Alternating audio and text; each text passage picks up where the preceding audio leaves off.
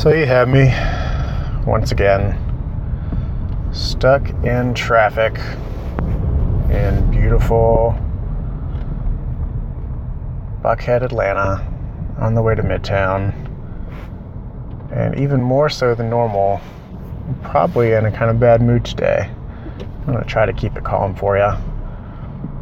But something really just kind of got me started on the wrong foot this morning and kind of continued throughout the day. And I'm not going to blame Doug Roberson, but it definitely was set off by Doug Roberson's article in the AJC today outlining what Atlanta United would be paying Georgia Tech for the use of Bobby Dodd Stadium until Mercedes-Benz Stadium is ready.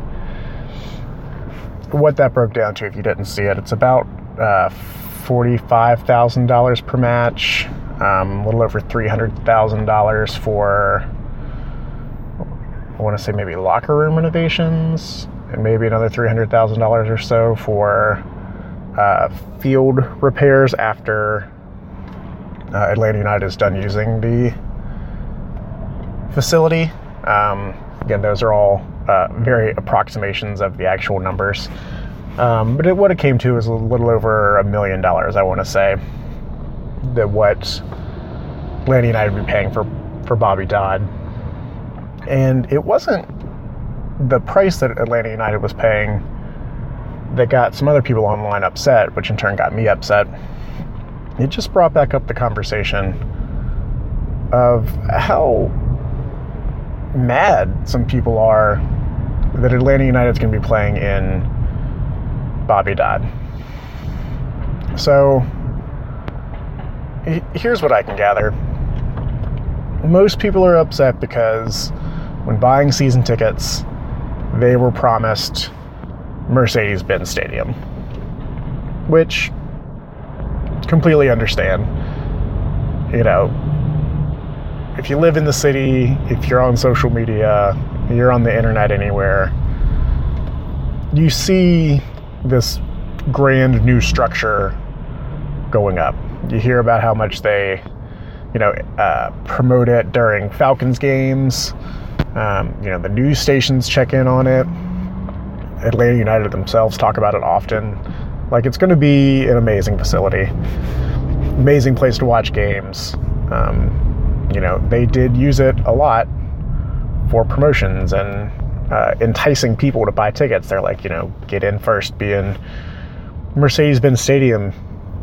And Bobby Dodd, I've only been a couple times. I'm not going to pretend like it's the greatest venue in the world.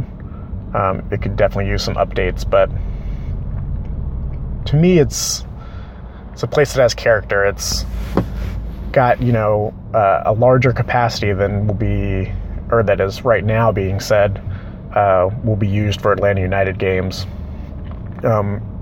It's, in the middle of the city within eyesight of the new stadium. It basically changes plans of what to do, where to go for these games come March 2017. It basically changes those things zero. So what don't you like about Bobby Dodd? Is it, I see a lot of complaints. It's like, oh man, I don't want to play in that ridiculous stadium. I paid these money, that's good money, which I'm not trying to pretend like that's not a factor. Like, money is a sacred thing. It's very personal to all of us.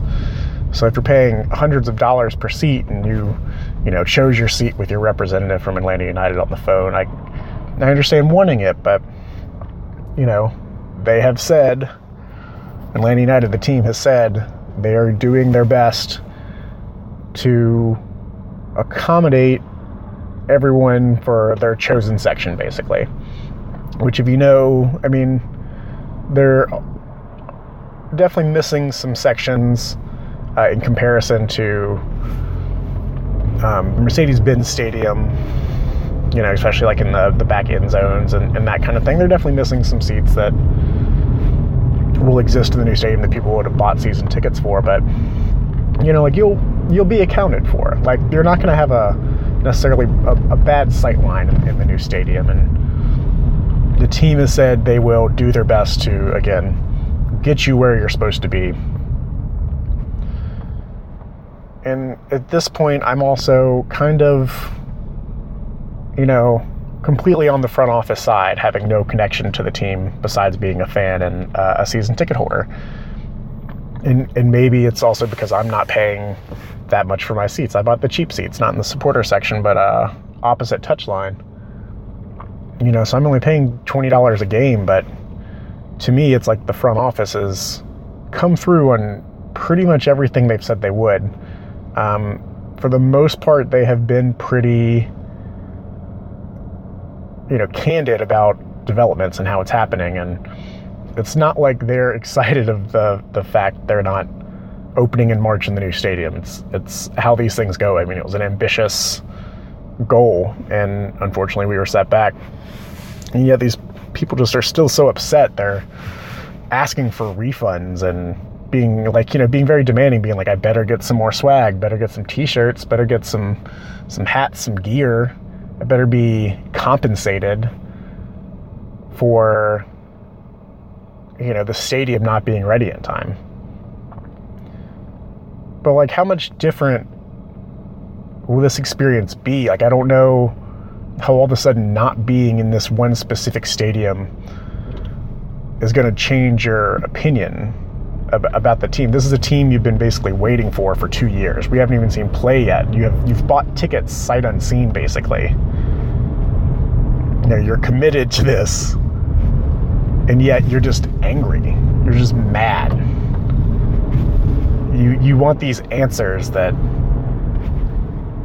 are honestly, I feel like a little ridiculous to be asking of again, a pro sports team that has been very active in the community, is doing a lot.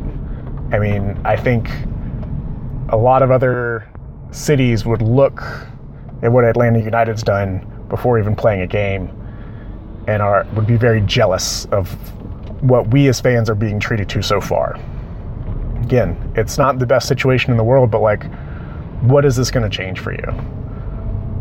We get, as fans, we get to see, the first game most likely being played by this team in Atlanta, which guess what? We would not be getting if we weren't playing in Bobby Dodd. Do you really want to wait until July or August to see your team play in your hometown, the town that is on the badge on the jersey?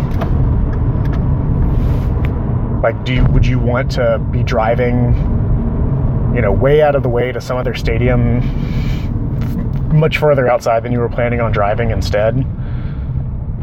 You want to just sit at home and watch the game on your laptop for months before actually being able to hang out with other fans and tailgate? What's the downside of Bobby's side? Okay, Bobby Dodd. I mean, there's going to be a break, I think, in late March for spring football. It's kind of a bummer, but again, that's a couple weeks without a game in Atlanta as opposed to months without a game. This was a good one I saw. Someone saying, why, if you're building this brand new team, you want them to be able to play together, why would you throw these guys on a grass field where they'll only be playing on turf later on?